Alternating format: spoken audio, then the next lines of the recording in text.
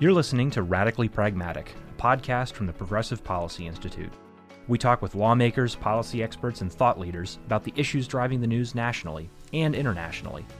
The Progressive Policy Institute is a catalyst for policy innovation and political reform with offices in Washington, D.C. and Brussels. Its mission is to create radically pragmatic ideas for moving America beyond ideological and partisan deadlock. We encourage analytical conversations, not your typical partisan talking points.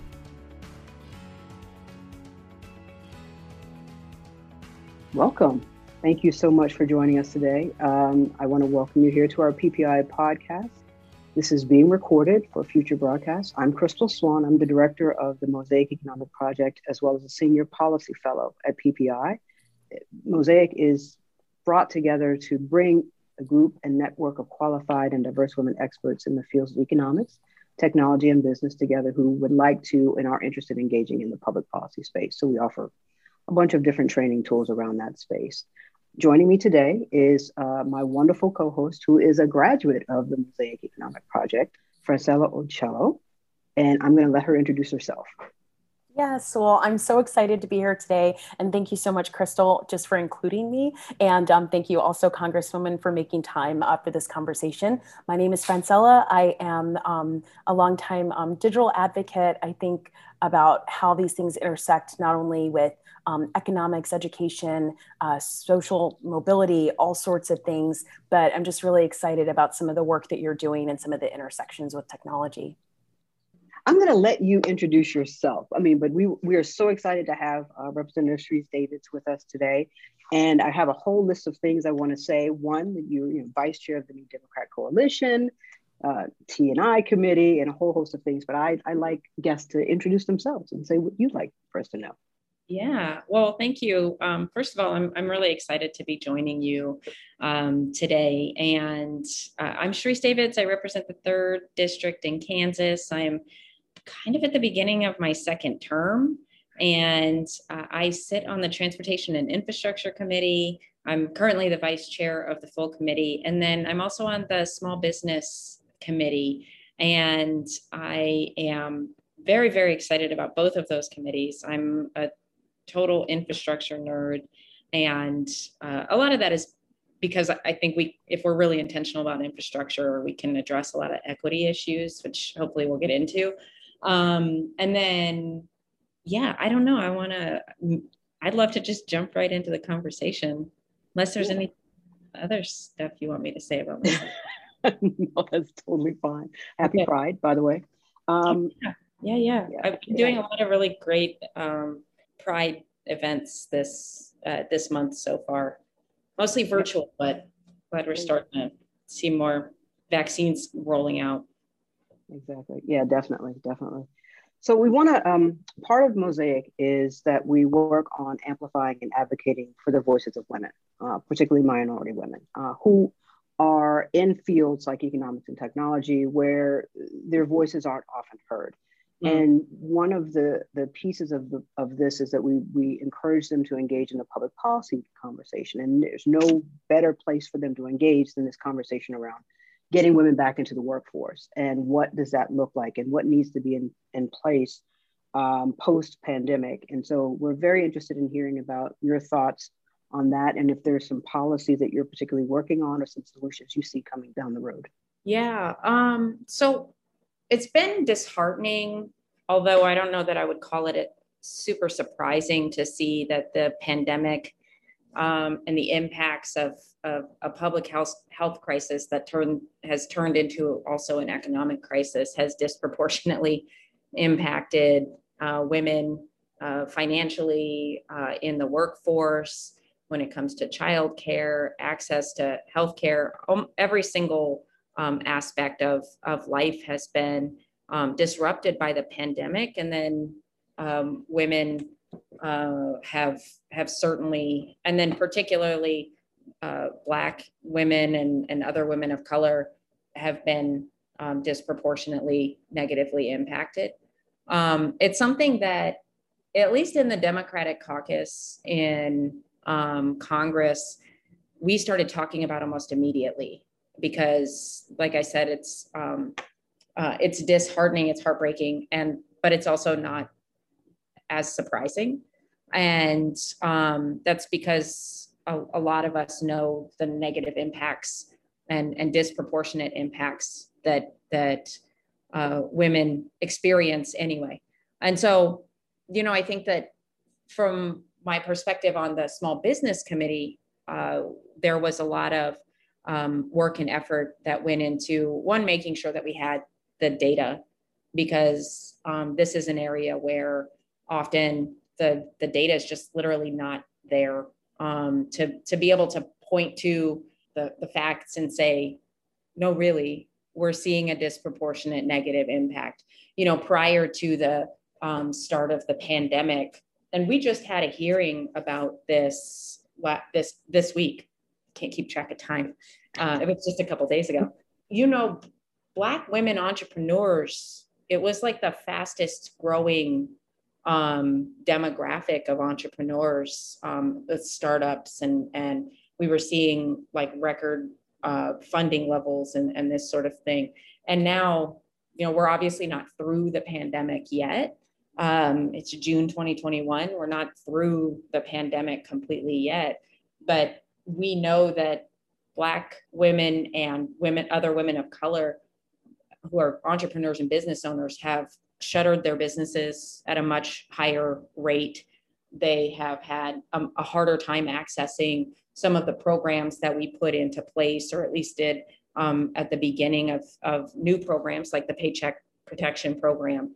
And so I think that one of the things that a number of us have done is try to make sure that we're calling attention to these issues from the congressional perspective, because I think, we all know that these are issues that have been being raised. You said it earlier that too often voices aren't being heard in these conversations. And I would even say where they are being heard, sometimes they're just not being listened to or believed. And that's a huge problem. Yeah, I guess we're also wondering, and you're absolutely right. I think it's a number, something like 43% of new businesses are started by Black women or women of color in terms of among women. And the impact has incredibly been disproportionate. One of the things that we've heard even before the pandemic, and only sort of got worse during the pandemic, was access to capital, particularly for small businesses across the board. That was just something that keeps coming up in terms of not being able to, if you don't have a certain number of employees, that your ability, and you don't have an existing strong relationship with your banking institution, there's just a real drop off in your ability to access the kind of capital necessary to keep your business going, particularly doing something like a pandemic, which is definitely not something that was sort of in the books for what we would be thinking about in terms of preparedness. But do you see that there's going to be, in terms of raising the awareness around that, opportunities to look at the Small Business Administration and how they move through their regulatory work in ways in which to kind of say, we need to hear more from Black, Brown, and other entrepreneurs in terms of what their challenges are, and begin to kind of think about shaping policies that might be able to alleviate this, or at least make sure that when the next pandemic happens, we're in a much better position. Do you see that coming down the Yeah, I do. And I think that there's actually, so one of the things, well, I want to do a caveat before I say this. One bill or even one session of Congress, even if we passed all the bills that we were hoping to pass out of the Small Business Committee or even Transportation and Infrastructure Committee, with all the intentionality that I think that we need to have behind all those bills, it's going to take a long time for us to get. I mean, we're trying to address a system that's existed for a really long time. And so I want to say that before I express my optimism about what we're doing, because I don't want it to seem like I think oh, we're about to solve it like that. So when we passed the Paycheck Protection Program, the CARES Act with the Paycheck Protection Program language in there, one of the things that almost immediately we saw was the issue that you were just talking about, which is that the businesses that traditionally we see have more barriers to access to capital. That the Paycheck Protection Program didn't change that. And so one of the things that we had to do was try to figure out ways to get the resources to the businesses that didn't have those big bank relationships, or even some regional bank relationships. And what I saw in my district was a lot of regional banks and smaller banks that were able to be a little more nimble and actually did more PPP lending than some of the massive national banks. And so we saw that happening. We also looked at CDFIs, Community Development Financial Institutions, and Minority Deposit Institutions, or MDIs, and made sure that in the second tranche of funding that Congress appropriated and approved, that we made sure that CDFIs and MDIs were able to access that money much quicker. And there was a set aside for that because,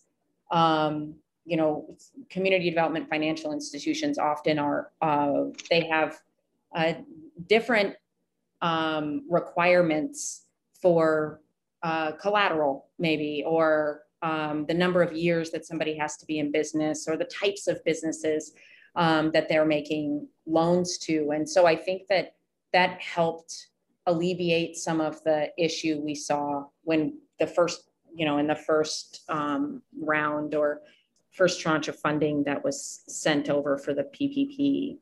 The other thing that I think has happened is the SBA it's under-resourced. Like, there's not enough humans working in the SBA to process all of these applications. And that's true of PPP, of the emergency disaster loans or EIDL loans, the Restaurant Revitalization Fund, which is obviously, there's some stuff going on with the Restaurant Revitalization Fund. I don't think it was funded at a high enough level because the money was oversubscribed, I think is the term that folks like to use, right away. And I think that anytime you've got delays, anytime you've got issues of access, the data is important, because I think we probably can guess which groups are going to get left out, and having the data to show that is really important. But yeah, I think that the approach that the Small Business Committee has taken we've had quite a few hearings about access to capital. I'm actually on that subcommittee. Well, this time I'm chairing that subcommittee. So we've had a chance to have a number of hearings about the access to capital issues. I mean, I think there definitely are some opportunities here, because we're definitely here having different conversations now about different populations, and I think that's always helpful. So what we try to do is get those folks at the table to have the conversation and be a part of the policy making process, because then it's much easier. I think what you highlighted about your local communities in Kansas points to the folks that have the local relationships, that have the closest relationships on the ground, tend to have, a broader swath of engagement in terms of how it's really going to impact. I think that's something that we get to Washington, and sometimes we don't always understand that this actually has a real life impact on someone, and how to make that different. One of the things that we also work with our cohort members on is how to get at the table, how to be a part of the conversation. So as a former MMA fighter, I have to ask you, as a martial artist myself, we learn a lot of lessons in this process, right? And in this work, and in being in the ring with people. You learn a lot about people. You don't know a person until you punch them in the face. So what did you bring from that world, from the MMA world, to the world of Washington politics? So I really liked that you said you don't really know a person until and it could be punching or kicking, or I do jujitsu. It could be, nice. Somebody trying to get you in a certain type of hold or something. But there's so many lessons that I've learned from my time training that I carry with me in every aspect of my life. Some of that is internal. I almost always say my martial arts, because I feel like so much of what I do in the world is centered on, either like, well, what am I doing to make things better for the next generation, or the one after that, or the one after that? How am I being a good sibling or friend or daughter? And so I spend a lot of time thinking about that. But martial arts, I have always felt like is like, that's mine. Like I get to carry that. The journey of martial arts is like, that's my journey. And so it's very funny. When I started running for Congress, I realized just how much I've learned and how much it has impacted my view of the world, the way that I interact with other humans, because there are things that you learn about yourself that I bring to Congress when you train. Some of it is you realize how much you learn when you're uncomfortable.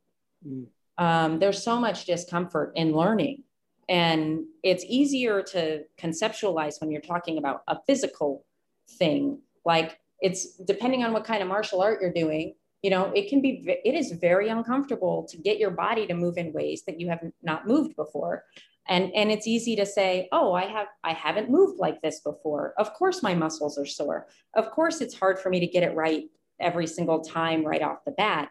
But when we're talking about something like a policy area, or even some of the big, huge issues we've been facing, if we're talking about issues of race, issues of discrimination, issues of justice, for a lot of people, these are new conversations. It's uncomfortable. It can be painful. You can feel sore later.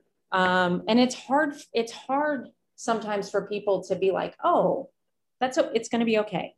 Like, I'll get past this. I'm going to learn. This is an uncomfortable part.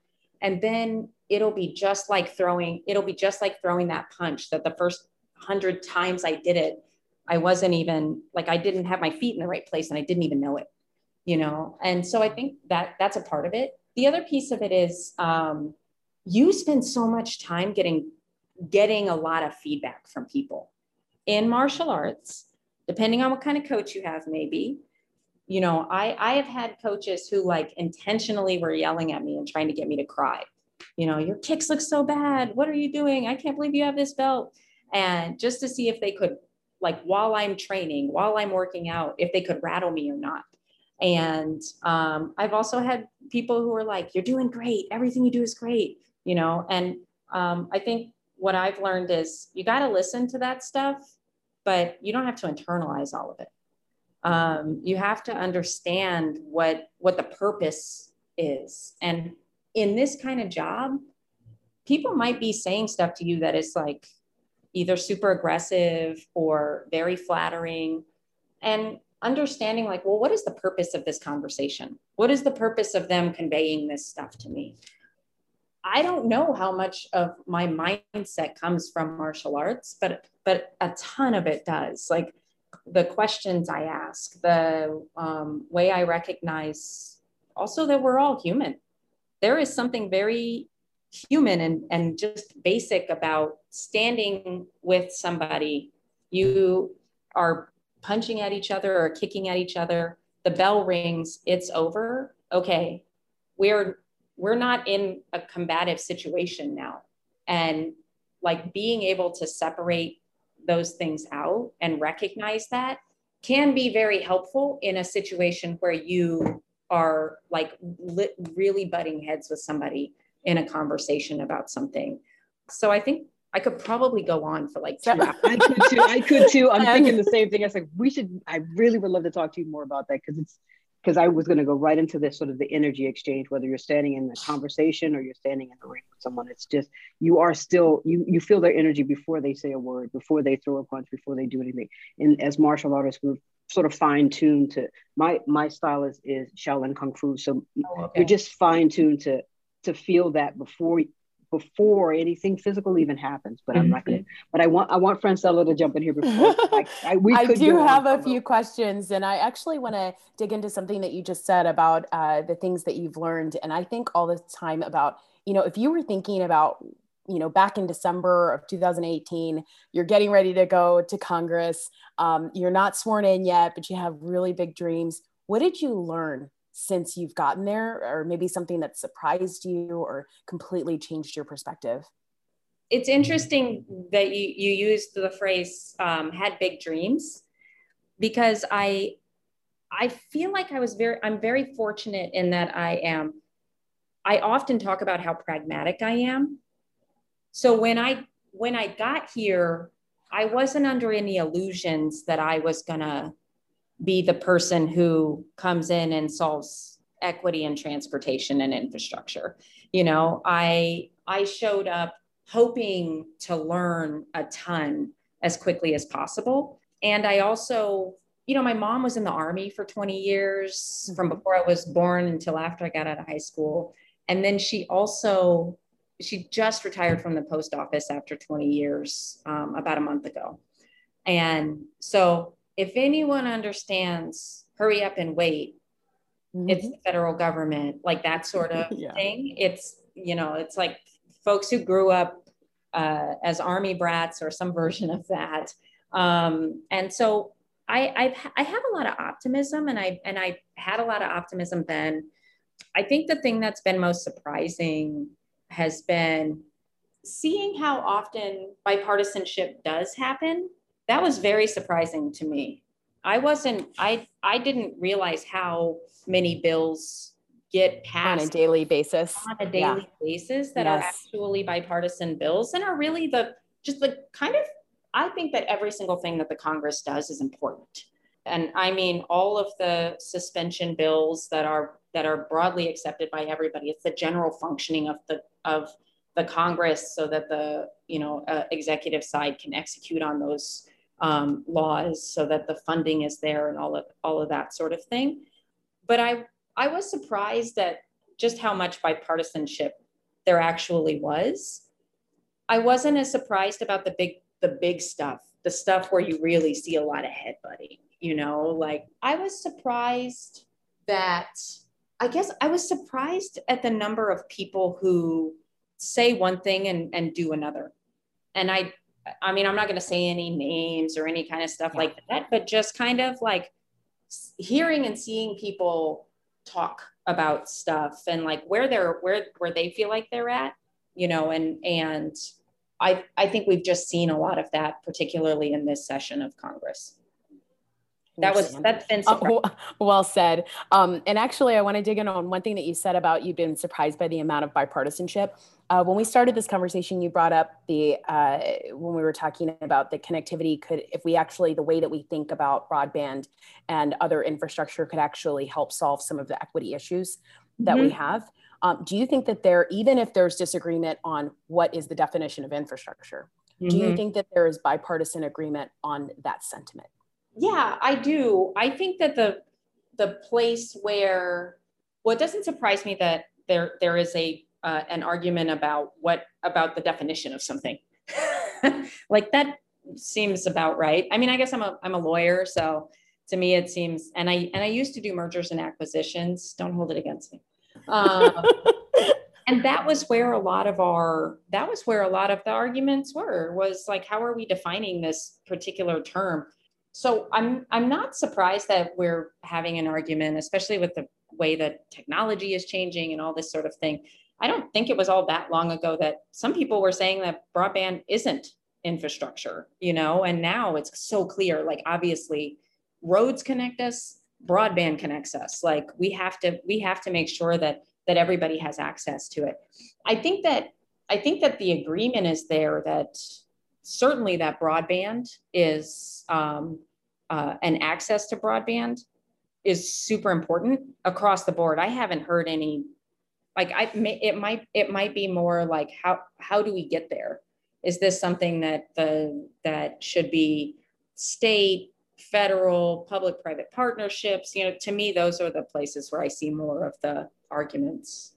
Got it. Well, I do want to make sure that I get to take moderator's privilege here and get to dig into some rapid fire questions. I do have 6 short answer, oh my gosh, mine have actually expanded to 8. Okay. So and 2 short answer questions. But I'm just interested in what you're thinking. I think all the time, for those of us who live in DC, I know that we're close to you guys, but we still get starstruck. I will tell you, there was a senator, it was one of my first days running around on the Hill I was actually working on broadband stuff and net neutrality at the time.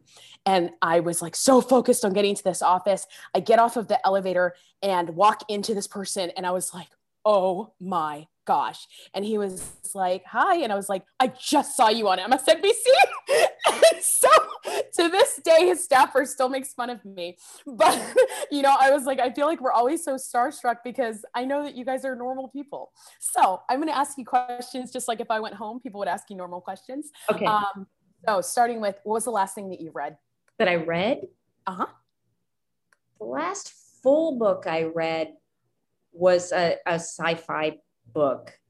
Okay. It's like the 7th in a series. I don't even know the name of it. I just know the series is called Cast Under an Alien Sun. So, okay. Well, I like it. What's the issue or the story that sticks with you from the campaign trail? Something that continues to fuel your work?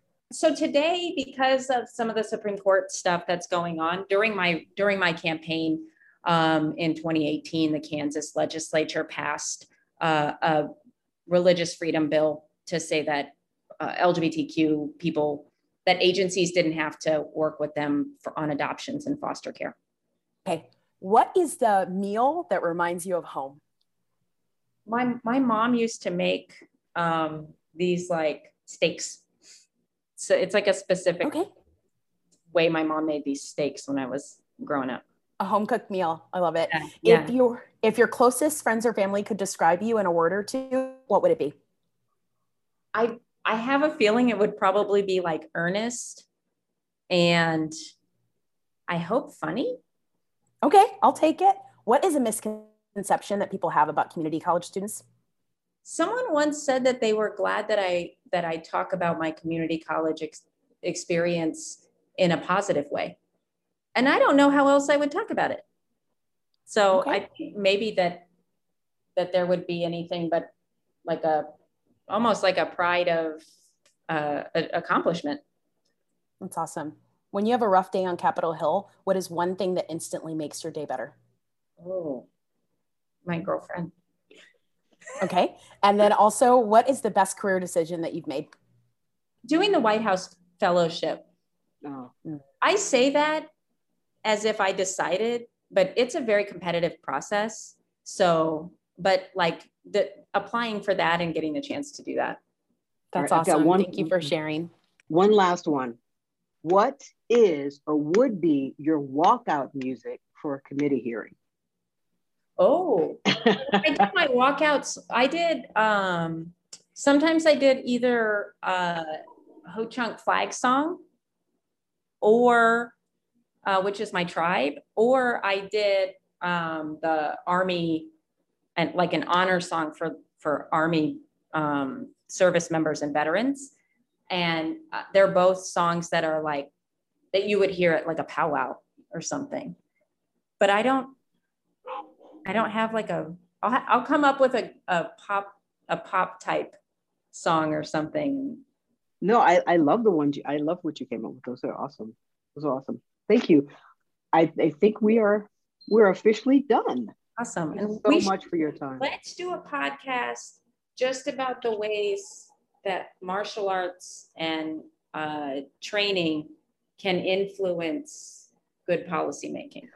Oh, yes, we are. Tommy, don't threaten Crystal with a good time. Don't threaten her with a good time. I was waiting for it. I said, we're going to have this conversation somewhere. So no, thank you so much for your time. We really do appreciate you. Thanks so much. It's fun. Thank you, guys. Thank you. Thanks. Bye. Bye. Oh, we're so doing it. Oh, come on. Thanks for listening. Want to learn more about the Progressive Policy Institute? Follow us on Twitter at PPI and on Facebook at Progressive Policy Institute, or go to our website at progressivepolicy.org. Be sure to subscribe wherever you listen and check back for new episodes. We'll talk with you soon.